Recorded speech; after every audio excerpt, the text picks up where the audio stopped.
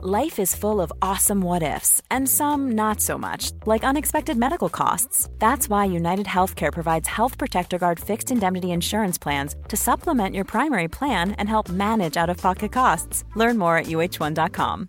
Hey, Dave. Yeah, Randy. Since we founded Bombas, we've always said our socks, underwear, and T-shirts are super soft. Any new ideas? Maybe sublimely soft. Or disgustingly cozy. Wait, what? I got it. Bombas. Absurdly comfortable essentials for yourself and for those facing homelessness. Because one purchased equals one donated. Wow, did we just write an ad?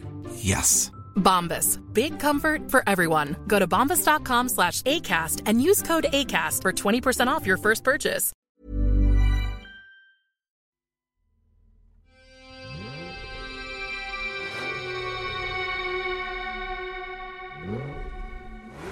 Welcome to Murder Mile.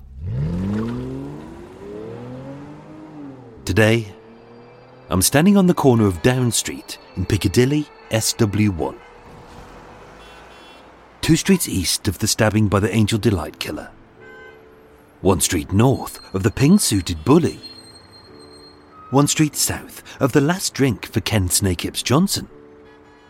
And a short walk from the burned mute. Coming soon to Murder Mile. A few yards from this corner stands the Athenaeum, a 4-star Mayfair hotel where every guest is greeted by a dapperly dressed doorman. Whether they're a tourist, exhausted, having been fleeced within an inch of their wallet by the most expensive city in Europe, or a hideously ugly businessman who has chaperoned an inexplicably attractive girl, possibly his granddaughter, whose name he can't recall, to test the springs on his bed for a period of approximately 58 minutes, but not a second more. Coincidentally, the corner of Down Street in Piccadilly is a place where prostitutes often frequent. On Friday the 27th of March 1959 at 2:50 a.m, an unidentified man was found slumped against the railings a few doors down, later dying of his wounds. No one knew his name, no one knew why he was there, and no one knew who had attacked him or why. And although the police would bring his killers to trial, this little-known case would only lead to unanswered questions. My name is Michael. I am your tour guide, and this is Murder Mile. Episode 229. Dumped.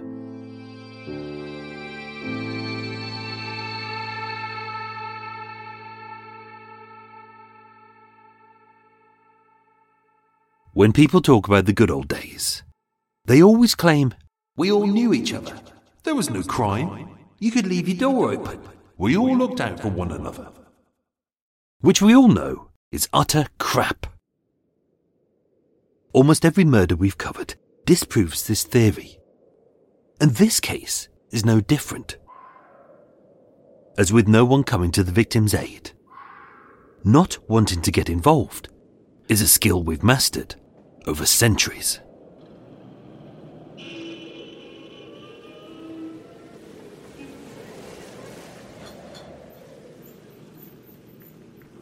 Friday the 27th of March 1959 was the start of the bank holiday weekend. Therefore, as is typical in Britain, even on a God-fueled day like Good Friday, there was much merriment and quaffing of booze in the city, as the people got a lot more pissed than usual, especially as for many, it was their payday. Being halfway between Piccadilly Circus and Hyde Park, although dark, being dotted with a dull yellow haze of streetlights, and the murmur from a smattering of inebriates staggering home from pubs or clubs, the southerly corner of Down Street in Mayfair was as quiet and silent as Green Park opposite. At roughly 2:50 a.m., Ralph Platt, a taxi driver, was circling the West End looking for fares. Passing Down Street, slumped against the cast iron railings of T. Brown at 117 Piccadilly, just shy of the Athenaeum, he saw the all too familiar sight of what looked like a drunk. His head flopped to one side, his suit all dishevelled, a dark stain down his once white shirt, and his legs having buckled underneath him. Like an unwanted rag doll, cast outside for the bin men to collect.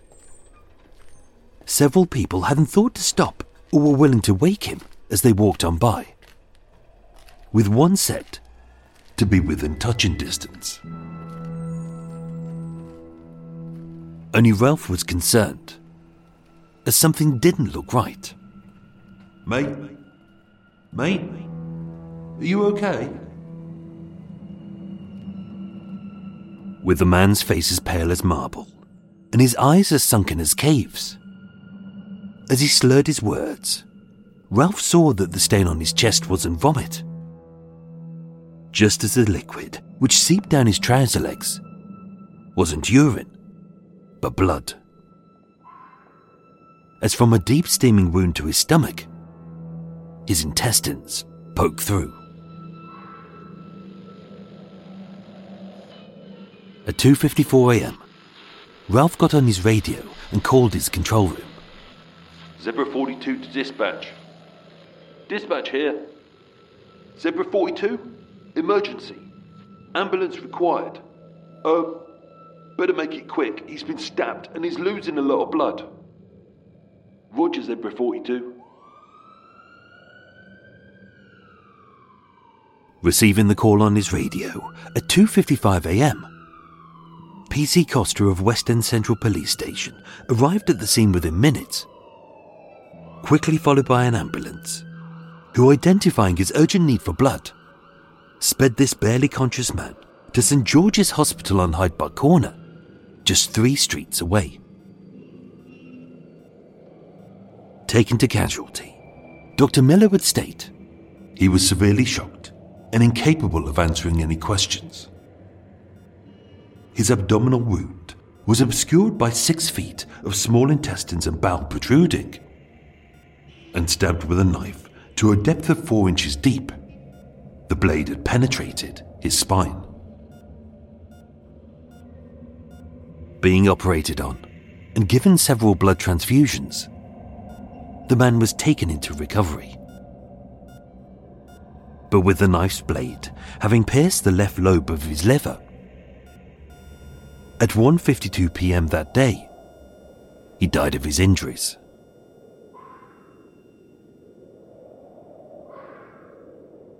With his cause of death being blood loss, had anyone who had seen him attacked, or even those who had walked on by as he lay bleeding, stopped to see if he was okay, it was likely he may have lived.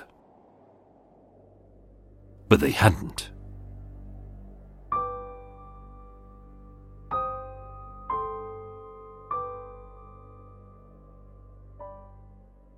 With his autopsy held at Westminster Public Mortuary, Professor Keith Simpson identified that the blade almost completely severed one of his main arteries, arising from the aorta at the back of the abdomen.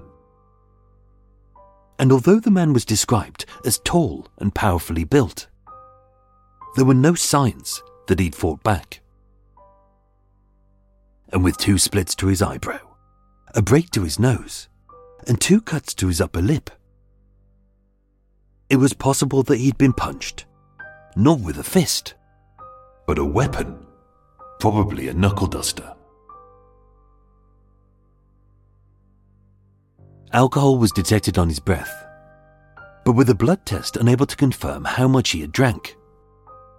Didn't answer the question why a man with a superior physique hadn't been able to defend himself. His murder made no sense at all.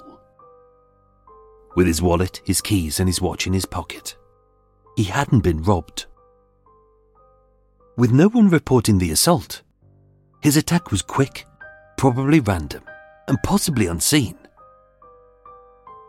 And with no one able to confirm where he had been, why he was there, who had attacked him and why, all they knew about this ordinary man, who was probably drunk and maybe mistaken by a nasty gang of thugs who had pounced on him when he was at his most vulnerable, was a few innocent details.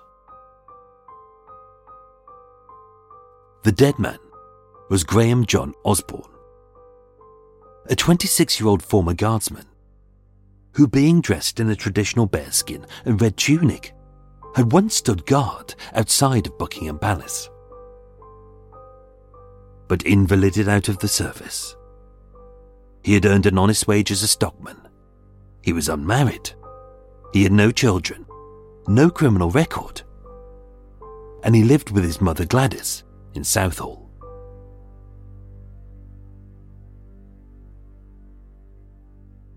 His death made no sense, and yet a code of silence was protecting his killers. This is the 9 o'clock news. The next day, the Daily Telegraph's headline was "Stabbed a Man lay dying in Piccadilly," and underneath in bold capital letters were the words "Murder Hunt," with the most serious crime having been committed. Those who were protecting Graham's cowardly killers weren't talking, so the police were appealing to the innocent few who thought they had simply seen a drunk man slumped on the pavement. It read, For 30 minutes yesterday morning, Graham John Osborne, 26, lay bleeding to death on the pavement in Piccadilly, with people passing him by before police and an ambulance were called. Meaning this was no longer an assault. This was serious. Detective Superintendent Manning took charge, and today detectives were visiting shelters and coffee stalls as used by taxi drivers in an attempt to trace witnesses. And it worked, as having ignited a sympathy for the dead man and reassuring any possible witnesses that there was something they could do. A flood of taxi drivers came forward, as well as passers-by. Scotland Yard is appealing for any person who was in the vicinity of Down Street and Piccadilly between 2:20 a.m. and 3 a.m. yesterday, especially those who gathered around Osborne, who was bleeding heavily from a stab wound to the stomach. Having read that and felt ashamed, who wouldn't call? And so as those who weren't held by a code of silence spoke, the mystery over who had murdered Graham Osborne began to unravel. Martin McAvoy, a man of no job nor fixed abode, who was walking towards Hyde Park Corner from Green Park Station, would state, I saw a young red-haired girl and that man arguing with one another. The man he had positively identified was Graham Osborne. And given the detailed description of the girl and the fact that the corner of Down Street was a popular hangout for prostitutes, officers at West End Central Police Station had one woman in mind. With a second witness, Andrew Farley, the night porter at the Athenaeum, corroborating the sighting, and with several sex workers confirming her whereabouts that night. Police questioned 24-year-old Daphne Gillian Cantley, a flame-haired prostitute from Earl's Court, who was known locally as Bobby.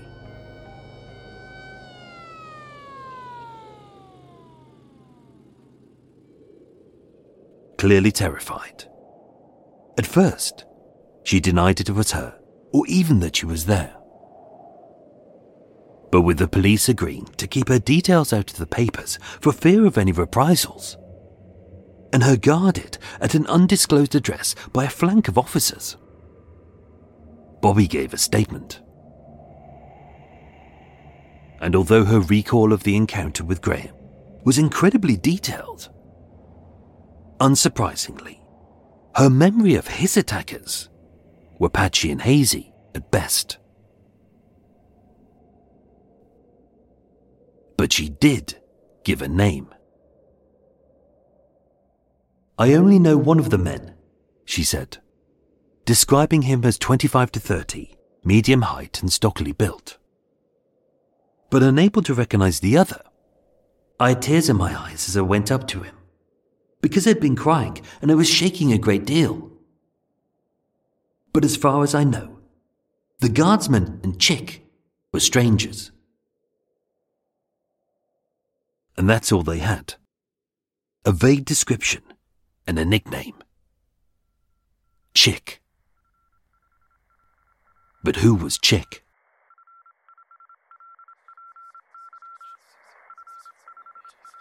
By the next day, as the name Chick echoed across every newspaper as well as every television set, the city buzzed as people started asking, "Who's Chick? And where is he hiding?"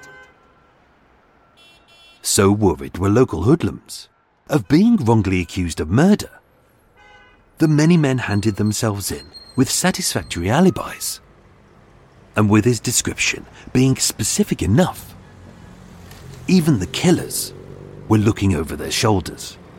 This is the 9 o'clock news. At an insalubrious hangout called the Cockney Cafe at Backchurch Lane in Stepney, seeing the name Chick plastered over the TV news, a labourer called Terry Kenny turned to his pal, a 27-year-old street trader called Chick, who confided, "I'm in a bit of bother. 'Cause of that bloke in the dilly who got stabbed." Chick was a wanted man, and having confessed, "I swear on my baby's life, it wasn't me."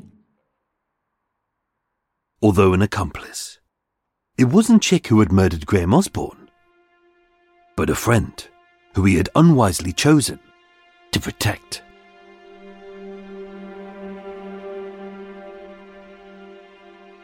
Born in Poplar, East London, on the 1st of March 1932, nicknamed Chick, his real name was William James Joyce.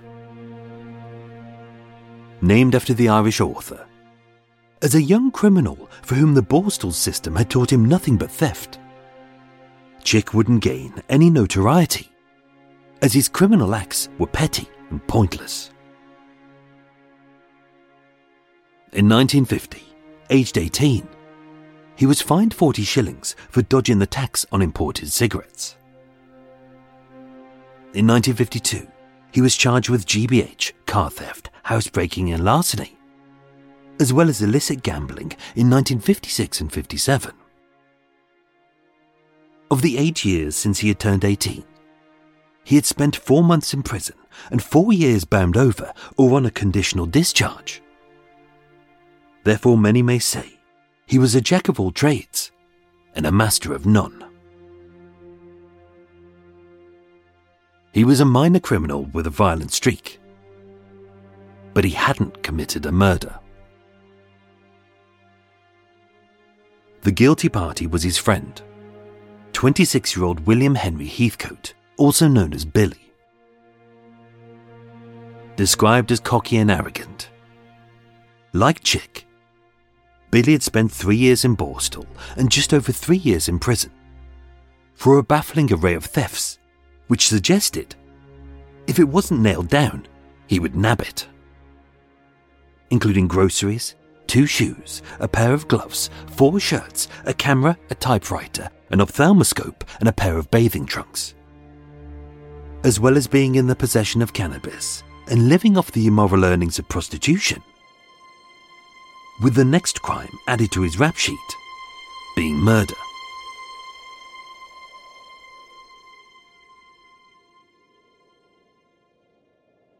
A fruitless shield of criminal fear hadn't helped to protect them from a murder investigation. And even though it was only one of them who had plunged the knife into Graham Osborne's guts, together their cockiness would convict them.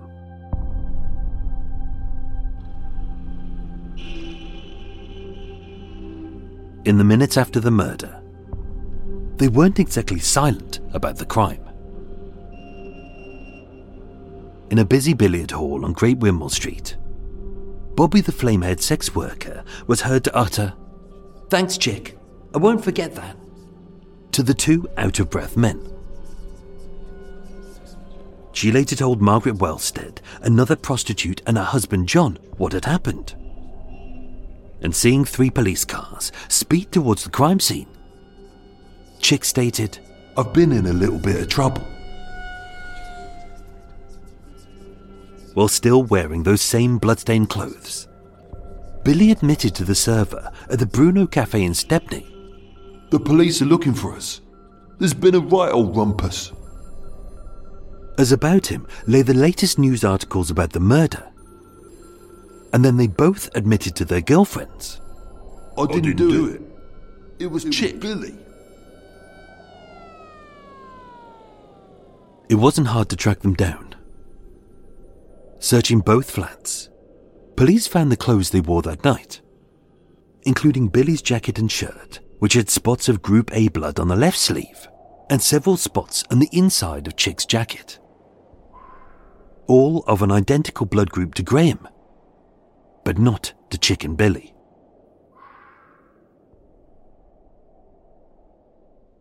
But with no knife found. What the police needed was a witness and a confession, which was easier said than done.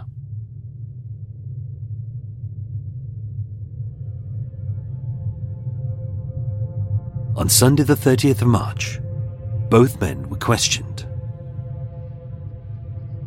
Cocky to the last, Billy laughed at the detective's questions. And when asked, "Where were you at 2:30 on Good Friday?"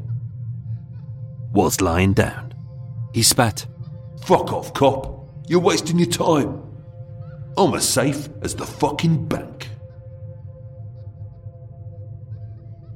Having identified Chick as one of the men, to prove Billy's guilt, they put him on an ID parade at West End Central Police Station. As Martin McAvoy was yet to come forward, the first witness was Andrew Farley, the night porter at the Athenaeum Hotel, who in fairness hadn't seen much, so he couldn't pick him out. The second was Bobby.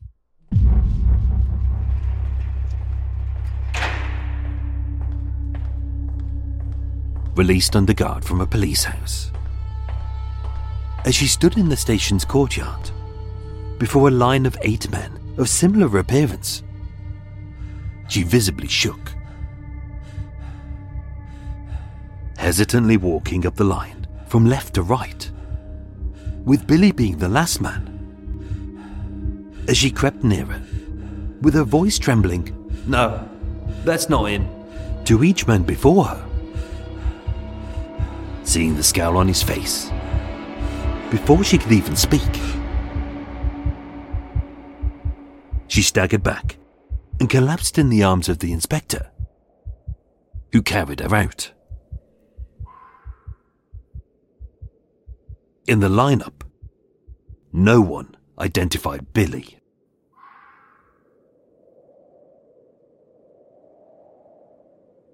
On Tuesday the 1st of April, although a lack of conclusive evidence meant a conviction was on shaky ground, unable to prove who had stabbed Graham Osborne, both Chick and Billy were charged with the murder. Terrified that he was about to lose his life for a crime he hadn't commit, with a new witness giving a statement, when Billy was questioned again, he spat, "Oh, I see. So Chick has opened his mouth, has he? I'm not afraid of him. He's well known as a grass. If he puts it on me, I'll put it on him." And with that, both men blamed each other. The code of silence fell, and they told the police a story that no one had expected.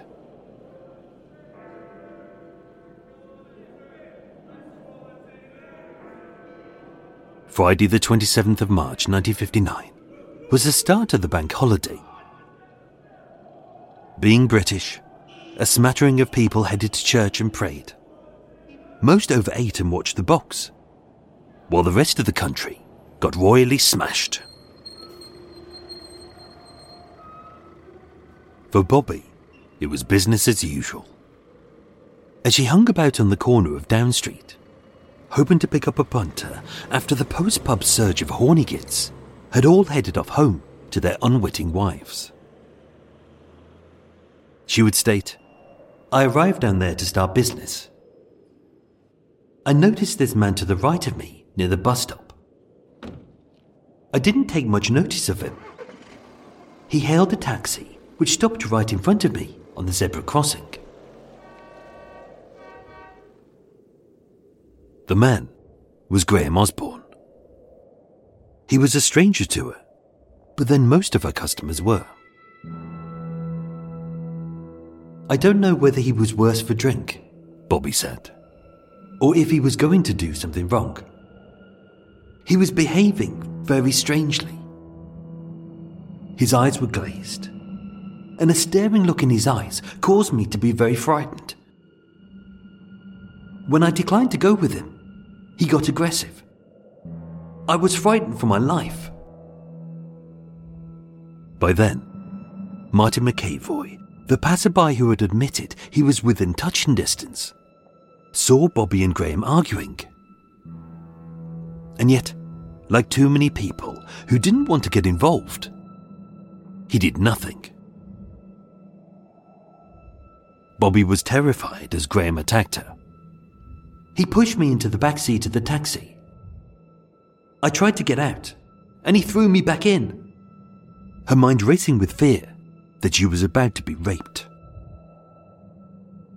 And although the cab driver sat barely inches away, I screamed, but he didn't even attempt to help. Having got out, although she was crying desperately, the taxi, it just drove away. And the driver was never identified. And yet Bobby's terror was far from over. With the taxi gone, she was alone on an almost empty street with a well-built former guardsman who wanted to do her harm. He had me against the railings. And although just yards away, Andrew Farley, the porter of the Athenaeum, had come out to the sound of the commotion, he also did nothing. What was on Graham's mind will never be known.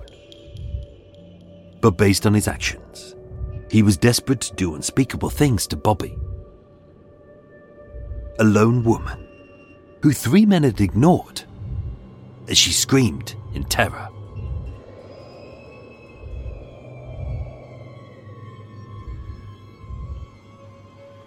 It was then, as she had initially stated, that 2 boys came to her aid. Understandably fearful, she claimed she only knew one of them by nickname. I had tears in my eyes as I went up to Chick, and the other, she had collapsed before she could identify him to the police. But later, she would admit the truth. I bumped into Chick and Billy. I said, "Chick, I've been attacked in a taxi," as Graham stalked towards her. Chick said, "You'll be all right now." And as the 2 men confronted her cowardly assailant, words were said, voices were raised, and chests shoved, as Chick shouted, "What's your game, mate?" And Graham arrogantly spat, "What the fuck's it to you?" Bobby's recollection of the fight was fuzzy and muddled, stating, "Chick grabbed the man by the lapels and nutted him a couple of times with his head. breaking his nose and cracking the bridge of his eyes, which the pathologist had suggested was caused not by a fist, but by a weapon, probably a knuckle duster. And although Bobby would state, Billy hit the man in the stomach with his hand and then ran. I never saw a knife. With Martin admitting, I saw a knife and it was going into his stomach. It just went in and out fast through the man's shirt. I was just walking by at the time. I was within touching distance. Having confirmed that he knew Chick, he would state, he was one of the two men. I couldn't identify the other.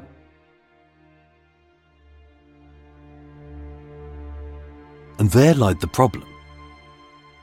As for a short while, a code of silence had protected the killers of Graham Osborne.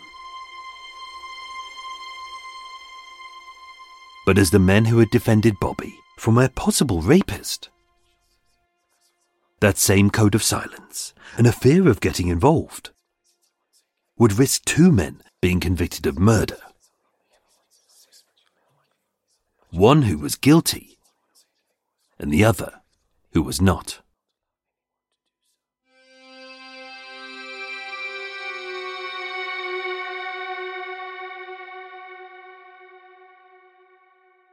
Having been committed for trial at Bow Street Magistrates Court on the 4th of April, barely 1 week later, as Chick was led away in a police car, although Detective Manning suggested to Chick, keep your head down, son. There's photographers outside. Chick bragged, I couldn't care fucking less. I admit to nutting the guy and I'll do 18 months for GBH. But it was Billy who knifed him. But with both men blaming each other in court, neither of the witnesses able to confirm who held the knife, and the knife itself having never been found. Although there was irrefutable evidence, such as the blood on their clothes and several key witnesses, that a fight had occurred between Chick, Billy and Graham on that night on that corner of Piccadilly. The jury had no option but to find them both guilty. With the trial held at the Old Bailey, both William Henry Heathcote, known as Billy, and William James Joyce, nicknamed Chick, were given life sentences for Graham Osborne's murder, with no charges of assault posthumously brought against the dead man. Their convictions brought about a resolution to the case, and having served their time, they were later released. But the evidence left more questions than it answered. Why were the witnesses so fearful of Chick and Billy? Why did Graham attack Bobby? And the last being, why did they kill Graham? Were they merely rescuing a woman in distress? Or if her pimps, were they protecting their product? It's a question which will never be answered, as with no one else having come to either victim's aid, nor wanting to get involved, which is a skill we've mastered for centuries. The only two who know the truth are Chick and Billy.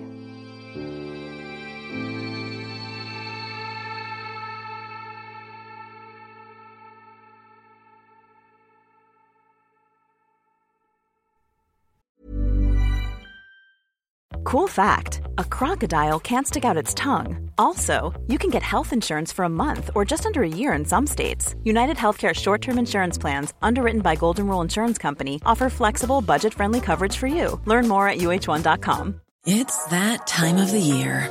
Your vacation is coming up. You can already hear the beach waves, feel the warm breeze, relax, and think about work. You really, really want it all to work out while you're away. Monday.com gives you and the team that peace of mind. When all work is on one platform and everyone's in sync, things just flow. Wherever you are, tap the banner to go to Monday.com. Millions of people have lost weight with personalized plans from Noom. Like Evan, who can't stand salads and still lost 50 pounds. Salads generally for most people are the easy button, right? For me, that wasn't an option. I never really was a salad guy. That's just not who I am. But Noom worked for me. Get your personalized plan today at Noom.com. Real Noom user compensated to provide their story. In 4 weeks, the typical Noom user can expect to lose 1 to 2 pounds per week. Individual results may vary.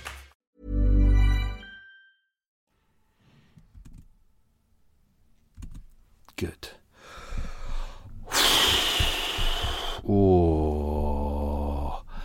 Oh, who do I want to kill today? Oh my God.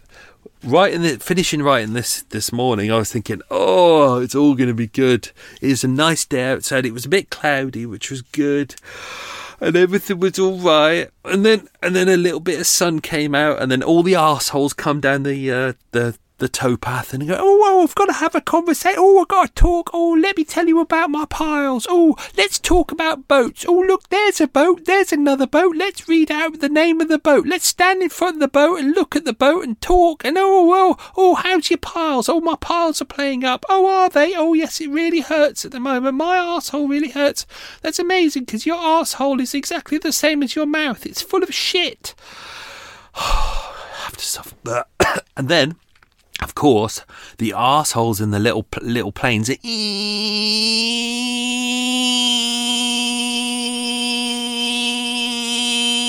doing the little circuits. And it's like one little crappy little businessman in a little shitty aircraft that he's learning to fly so he can impress his friends. And it takes like a minute for it to go past. It's like it's the tiniest engine in the world, but it's the noisiest. And you hear it go.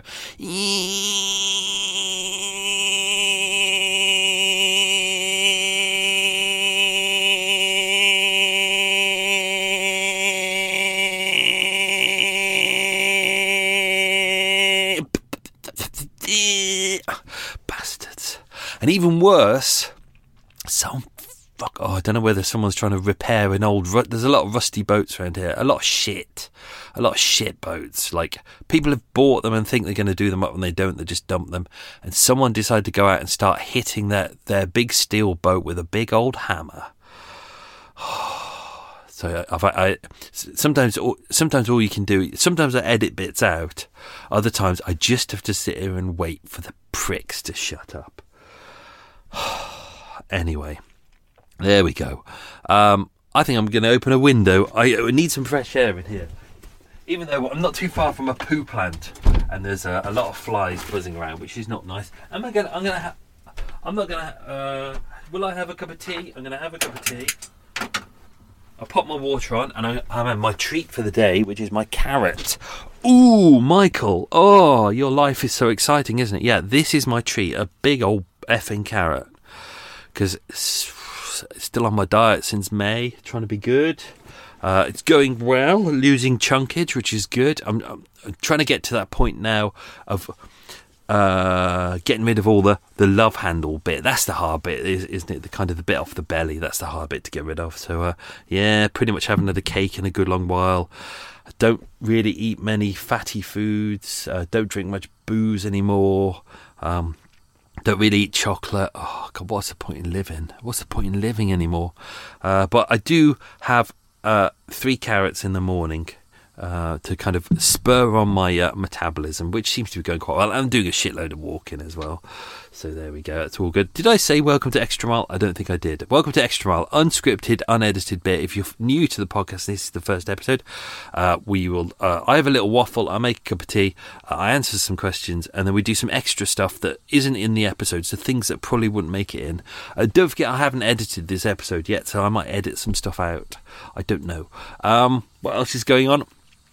Just gone was the 6th anniversary of Murder Mile. Very exciting, very exciting. 6 years of Murder Mile, the podcast. The walking tours started in 2015, I think, but that no longer exists. But yeah, the podcast, 6 years it's been running, 6 years. So congratulations to everyone. Thank you to all new listeners, but also thank you for all the long termers. Thank you very much. So yeah, I haven't. I've been good. I did have a tiny little... It wasn't even a tiny Belgian bun. It was like a micro Belgian bun. That was my treat. And then I did a massive walk, burned off about 1,000 calories. So that barely even touched the sides. I probably plopped it out before it even got turned into chunkage. So there we go. Thank you to new patron supporters. Thank you to Charlie Levine. Thank you to Chantal or Chantel. I'm not too sure on the pronunciation of that. They're both different, aren't they? And also Billy Bob Dangletooth. I'm guessing that's probably not your real name. I mean, you don't know. Maybe it could be. Look at that carrot. It looks impressive, doesn't it? I will be chomping on that as I walk over to the coffee shop in a bit to start the editing on this. Let me just do my coffee. My coffee tea. I'm having a herbal tea, which of course I probably won't drink much of it during this bit, because there are some people who don't like the sounds of eating and slurping and all that. I mean, who makes so much noise when they're eating and drinking that they make slurping sounds? I mean, I used to live with a guy years ago, and he used to, every single mouthful, like mouth open, all that, like every single meal. It was really horrible. Like whenever he would eat, I would have to leave the room. But yeah, which is so my coffee's there. I'm probably going to have a tiny swig silently. My carrot's there. It's probably too noisy. I'm probably not going to eat that during the episode. So there we go. God, Michael, your life is exciting. Let's dive into some quiz questions. Don't forget, I haven't edited the episode yet, so I may edit a bit out, which means you might not be able to answer the question. But because I don't edit this utter waffle, extra mile, therefore I won't edit out the question that asks the question which you might not know the answer to. So there you go. I really want some ice cream tonight. I think I'm going to treat myself to the nice vegan ice cream that I have, which doesn't have any fats in it and it's low calorie as well. So I'm going to have a big bowl of that tonight. Or maybe do I do that tomorrow? I don't know. We'll see. We'll see how I feel after I've tried to edit the first part of this. What is it? 12:30 now. Let's see. Right, let's do the quiz questions. Question number 1. What's the nearest park to the murder? Question number 2. What was the name of the taxi driver who found Graham? Question number 3. What was the taxi driver's call sign? Question number 4. What was the name of the first policeman to arrive at the scene? Question number 5. What hospital was Graham taken to? Question number 6. Who conducted his autopsy? Question number 7. Which newspaper had the headline, "Stabbed man lay dying in Piccadilly"? Question number 8. Who was the night porter at the Athenaeum Hotel? Question number 9. What was Bobby's real name? And question number 10. What was the name of the cafe where Chick told Terry that he was in trouble? Some easy questions there and there's some hard ones. So let's dive into some extra stuff and then we'll go back to those. Don't forget, I might balls up some of these questions. So, you know what? So what? William Henry Heathcote. This is Billy. 26 years old, unemployed, lived in Stepney. Quite arrogant and cocky. Let's dive into some of his part of his criminal record. 23rd January 1950, he was 17 at Toynbee Hall Juvenile Court in Whitechapel. He was convicted of housebreaking and stealing groceries to a value of £1 and stealing £1.16 worth from a prepayment meter, and was committed to Hertfordshire Training School, which is a Borstal. I think I've either fractured a toe or partially dislocated a toe. It's really annoying. Still walking on it though, who cares? 24th of October 1950, at the County of London Sessions, he was charged with burglary and stealing shoes to the value of 37 shillings. stealing 4 shirts and a pair of bathing trunks from a shop for £5 11 shillings, housebreaking and stealing jewellery to the value of £173, and was committed to Borstal training and released on the 29th of January 1953. 5th of January 1955, County of London Sessions again, 2 charges for attempting to take and drive away a motor car without consent, receiving a typewriter and an ophthalmoscope, of which he served 12 months and 18 months consecutively in prison and was released on the 17th of January 1956. 28th of August 1956, Thames Magistrates Court, he was charged with stealing a camera and a pair of gloves to the value of £15, of which he served 6 months in prison. And he was disqualified from driving for 2 years, which I always think is fascinating when they... like someone's going to be in prison for 2 years and they disqualify them from driving for 2 years. And it's like, they're in prison, you effing idiot. It's like, what chance have they got of driving in prison? It's just like, it's one of those box ticking things where they go, well, we have to disqualify him from driving. It's like, well, why not disqualify him from driving when he leaves prison? Or why not just not bother at all? If one sentence is going to outweigh another one, why bother covering? It's just box ticking shit. It really is. 19th of February 1957 at the Old Bailey, he was charged with robbery with violence and served 18 months in prison. 23rd of May 1958 at Thames Magistrates Court, he was charged with being in possession of a dangerous drug, which was Indian hemp, cannabis. Oh, cool. Wow. Wow. He was discharged conditionally for 12 months. His next charge was for being for failing to comply with the provisions of that charge.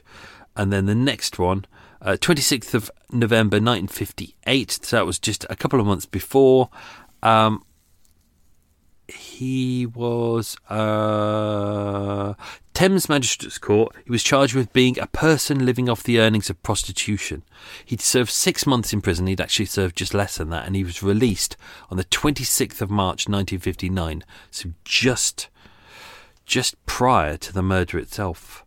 So he was literally just on, I think he was on release that day, I believe. So well done him, released from prison, got into a fight, committed murder, back into prison. Hope you enjoyed your 6 days of freedom. William James Joyce, nicknamed Chick, 27 years old, classified as a street trader of no fixed address. Charged in 1950, aged 18, with stealing American cigarettes with the intent to defraud HM Customers. 1952 at Bow Street, charged with GBH, of which he was conditionally discharged. July 1952 at Bow Street, suspected of being a person loitering with the intent to steal a motor car, and found in a common gambling house. September 52, Surrey Quarter Sessions, charged with housebreaking, store breaking and larceny of 2 cases, of which he was sent to Borstal for that and released in January 54. December 56 at Bow Street, he was found guilty again of being in a common house, i.e. a gambling den, bound over for 12 months, fined £5 and told not to frequent gambling houses. Therefore, 2 months later at Bow Street, he was found guilty inside a common gambling house and breach of his prior charge for which he was bound over, and then he was fined £10 for that. So that was a conviction. Nothing major, not massive criminals, but guys who kind of crime is kind of the way they earn their living.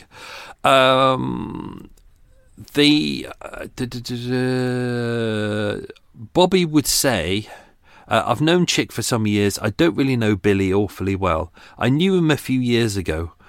She said that she'd known Chick about 4 or 5 years socially, but not as a client. I've seen him 4 times that year at the 41 Club in Dean Street. So she did know him quite well, even though she said at the start she didn't.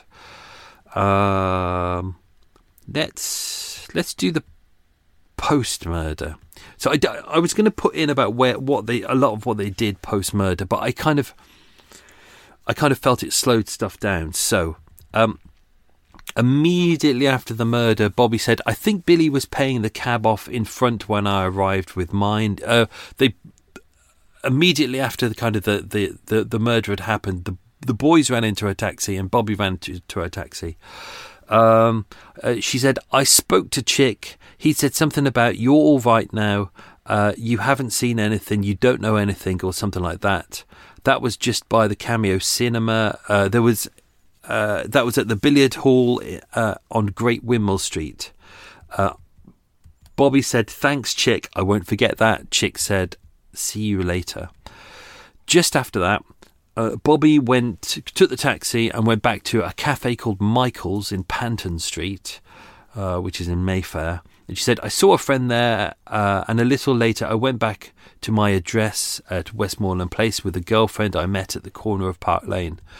Whilst in that cafe, she met with Margaret and John Wellstead. Margaret was a prostitute. John was her husband. It was there that she told them all about what had happened that night. So even though there was a code of silence, obviously amidst this code of silence, people are already talking. Words get out, don't they? John Wellstead, while he was in the billiard hall, he said, I walked up to Windmill Street. Everyone calls it Windmill Street. It's Great Windmill Street. And I phoned the billiard hall. Chick answered and said, hello. I said, hello, is that Chick? Chick said, yeah, I thought it was Jean calling. Jeannie's his girlfriend. He didn't say why. Chick came down and let us in. I went up and sat down next to another fellow. That would have been Billy. And he confirmed that was the clothes they were wearing at the time. So he was one of the people who was able to say, yeah, that's exactly what they were wearing. Where is that bit? John Wellstead. So John, Chick and another man, so that's Billy, walked up Shaftesbury Avenue and met his wife, Margaret. So this is the couple who Bobby had just met in the cafe, and Bobby had told them all what had gone on. So John and Margaret know all about this already. They stood there talking to Chick and Billy. 3 police cars went by.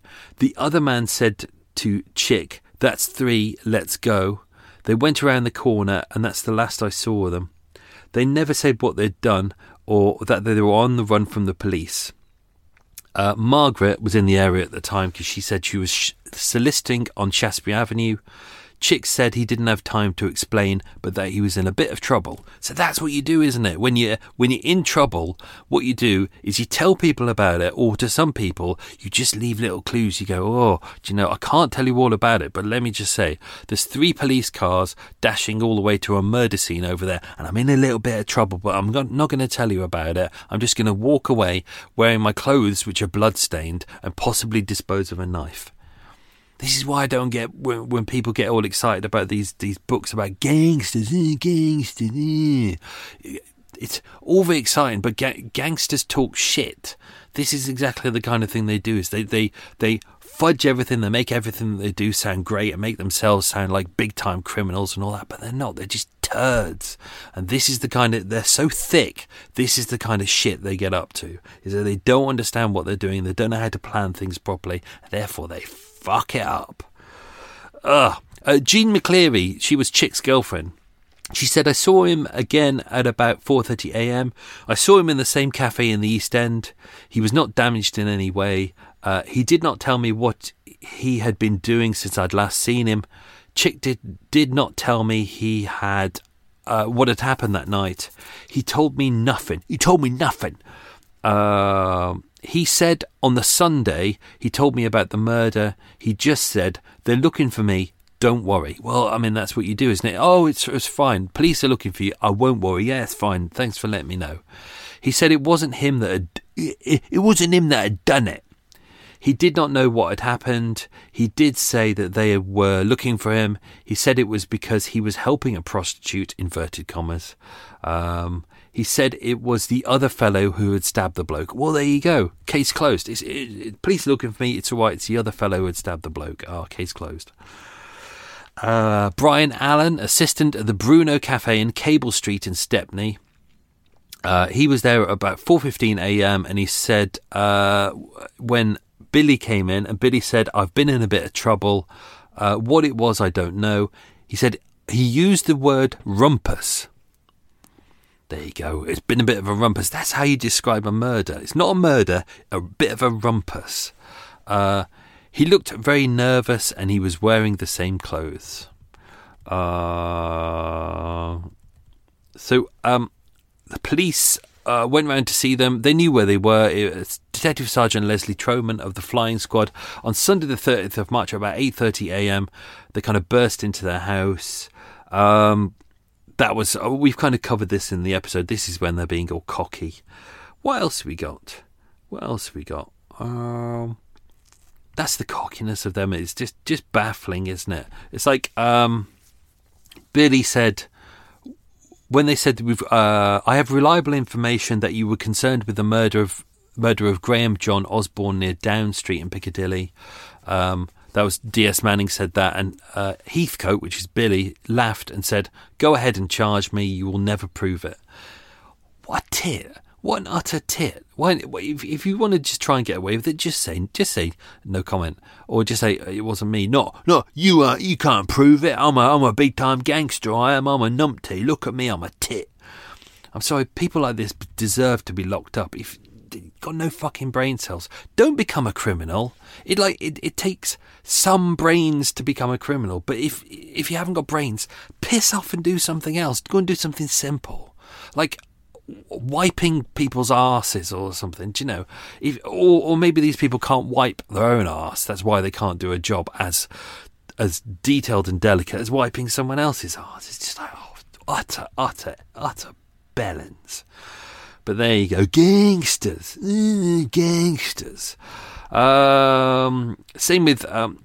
Same on here. It's like when they were questioning Billy about it, he was lying down while they were questioning, and they said, "Where were you on that morning?" He said, "Fuck off and leave me alone. You're wasting my time. I'm as safe as the fucking bank." Although, Billy Heathcote, if you were to come to the 20th century and look at the state of our banks, you wouldn't be saying that now, you prick. Let's do the ID parade. Tuesday the 31st of March, so that is just a couple of days later. 4:40 p.m. In there was the night porter was there. He was unable to identify anyone. In court, he said, "I was looking at the defendants now. I cannot say whether they were the two men." Well done you. Thank you for being a very reliable witness. What is the point to you? With Bobby, don't forget, today we have the video ones where they film you when you turn left and right and look forwards, and you get a good look at the face, but it's all on video, and the person sits in like a calm little room on a sofa next to an officer who has nothing to do with the case, who's just there to write down whether they identify the person, and you just look at the video and that's all you do. Whereas this is back in the era where you were taken out back to a courtyard at the back of the police station, and the men were lined up, and then you had to be walked along, which is a terrible way to do it when you think about it, because if you know that the criminal knows your face, they know that you're the witness now. So it's like, what are you going to do? It's like, there goes a little pathetic aircraft. At what point did the police not think to themselves, maybe we should hide the witness at this point? Maybe we should find a way of like hiding them behind a screen, or just using photographs or something. Why did it take so long to get us to the point where we went, okay, let's start using video? It just doesn't make sense. It doesn't make sense, does it? Because you're not getting the best out of the witness at that point. If the witness is comfortable and happy and they don't feel under threat, they will give you an honest opinion. Whereas if someone's glaring them in the face and they know that person, and that person knows where they lives and knows their family and knows they can hurt them, you're not going to get the truth. It just doesn't make any sense at all. So yeah, therefore, Bobby was clearly nervous, and as mentioned, she was walking up the line. She was looking at the face of each man. I think I said there were 8 men. She started on the left. She was working her way up. Billy was at the end. They said that her eyes kept looking towards Billy quite a lot, and she was getting more and more nervous. And then eventually, when she reached Billy, she staggered back 2 or 3 paces and collapsed into the arms of the inspector, who carried her from the room. So therefore, that was entirely useless. None of them could be charged. With it all starting to fall apart, obviously 1st of April, April Fool's Day, lovely. They were both charged with murder. The police knew they hadn't got they got enough to make a conviction, but not for it to stick in a court of law, not for them to be convicted. So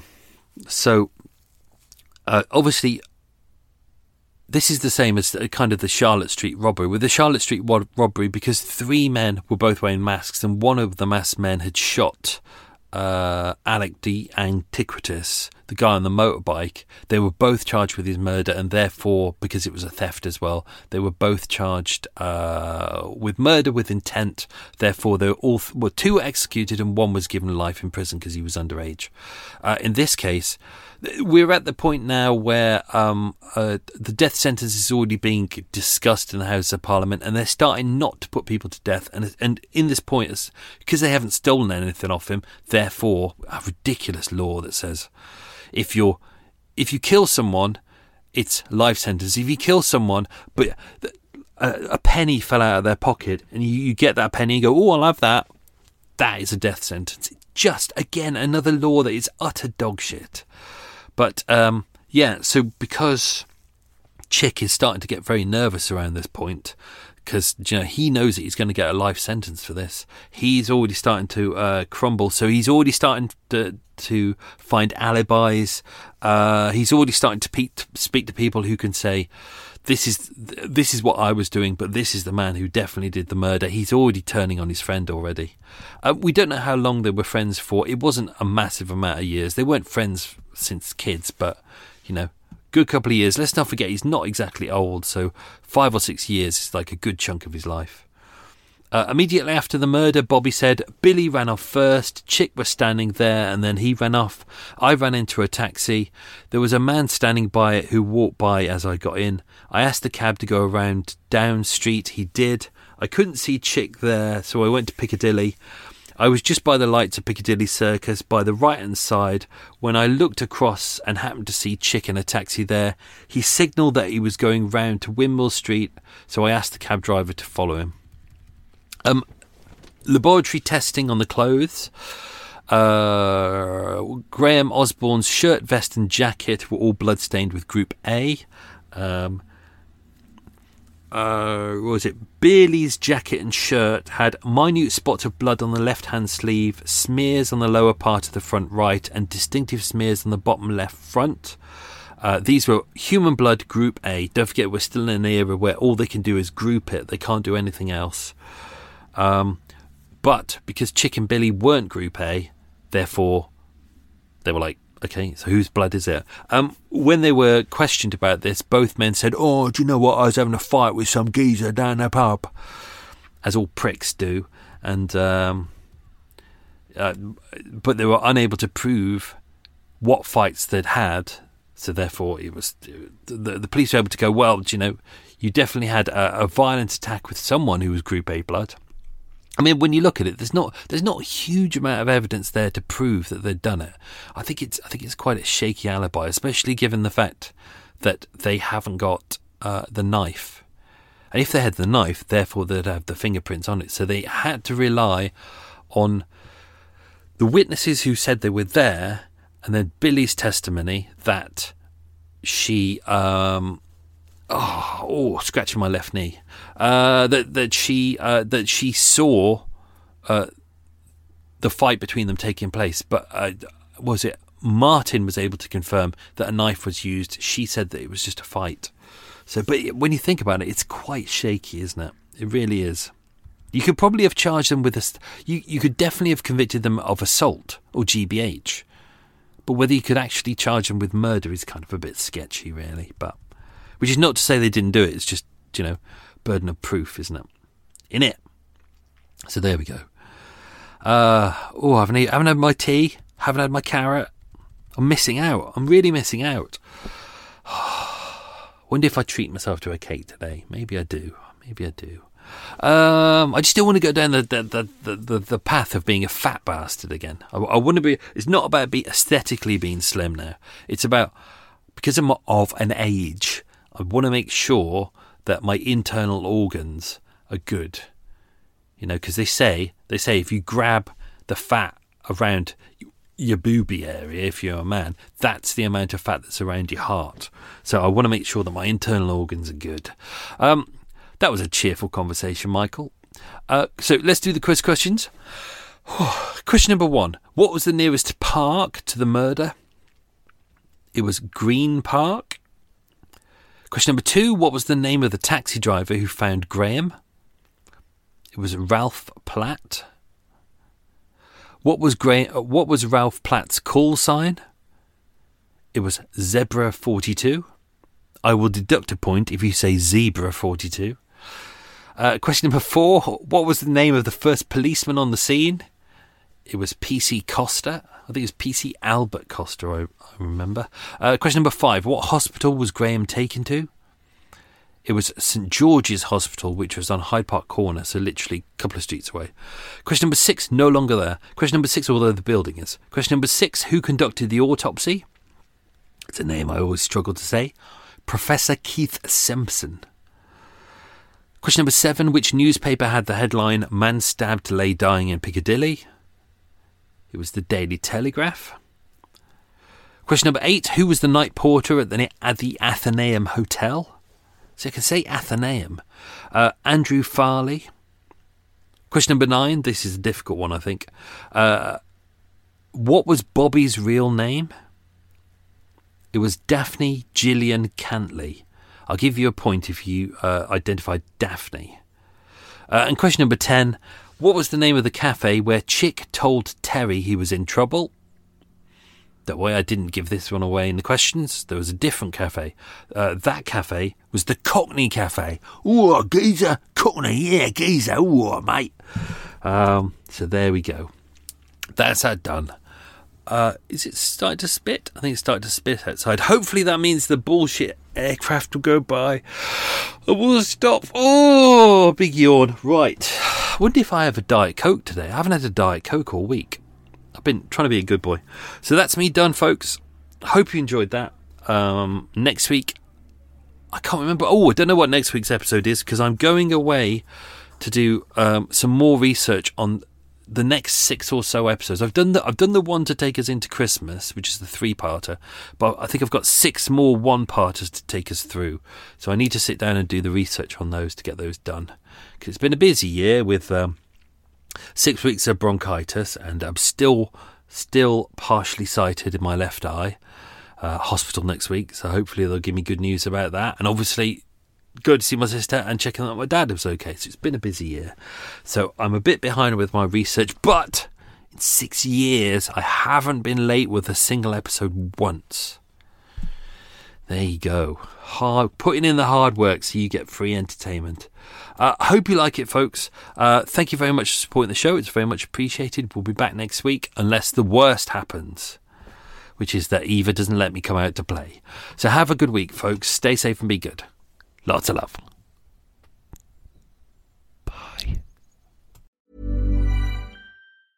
Planning for your next trip? Elevate your travel style with Quince. Quince has all the jet-setting essentials you'll want for your next getaway, like European linen, premium luggage options, buttery soft Italian leather bags, and so much more. And is all priced at 50 to 80% less than similar brands. Plus, Quince only works with factories that use safe and ethical manufacturing practices. Pack your bags with high-quality essentials you'll be wearing for vacations to come with Quince. Go to quince.com/pack for free shipping and 365-day returns. If you're looking for plump lips that last, you need to know about Juvederm lip fillers. With Juvederm Volbella XC and Juvederm Ultra XC, your lip look, whether it's subtle or bold, can last up to 1 full year with optimal treatment and no additional maintenance. Find a licensed specialist and see if it's right for you at Juvederm.com today. That's JUVEDERM.com.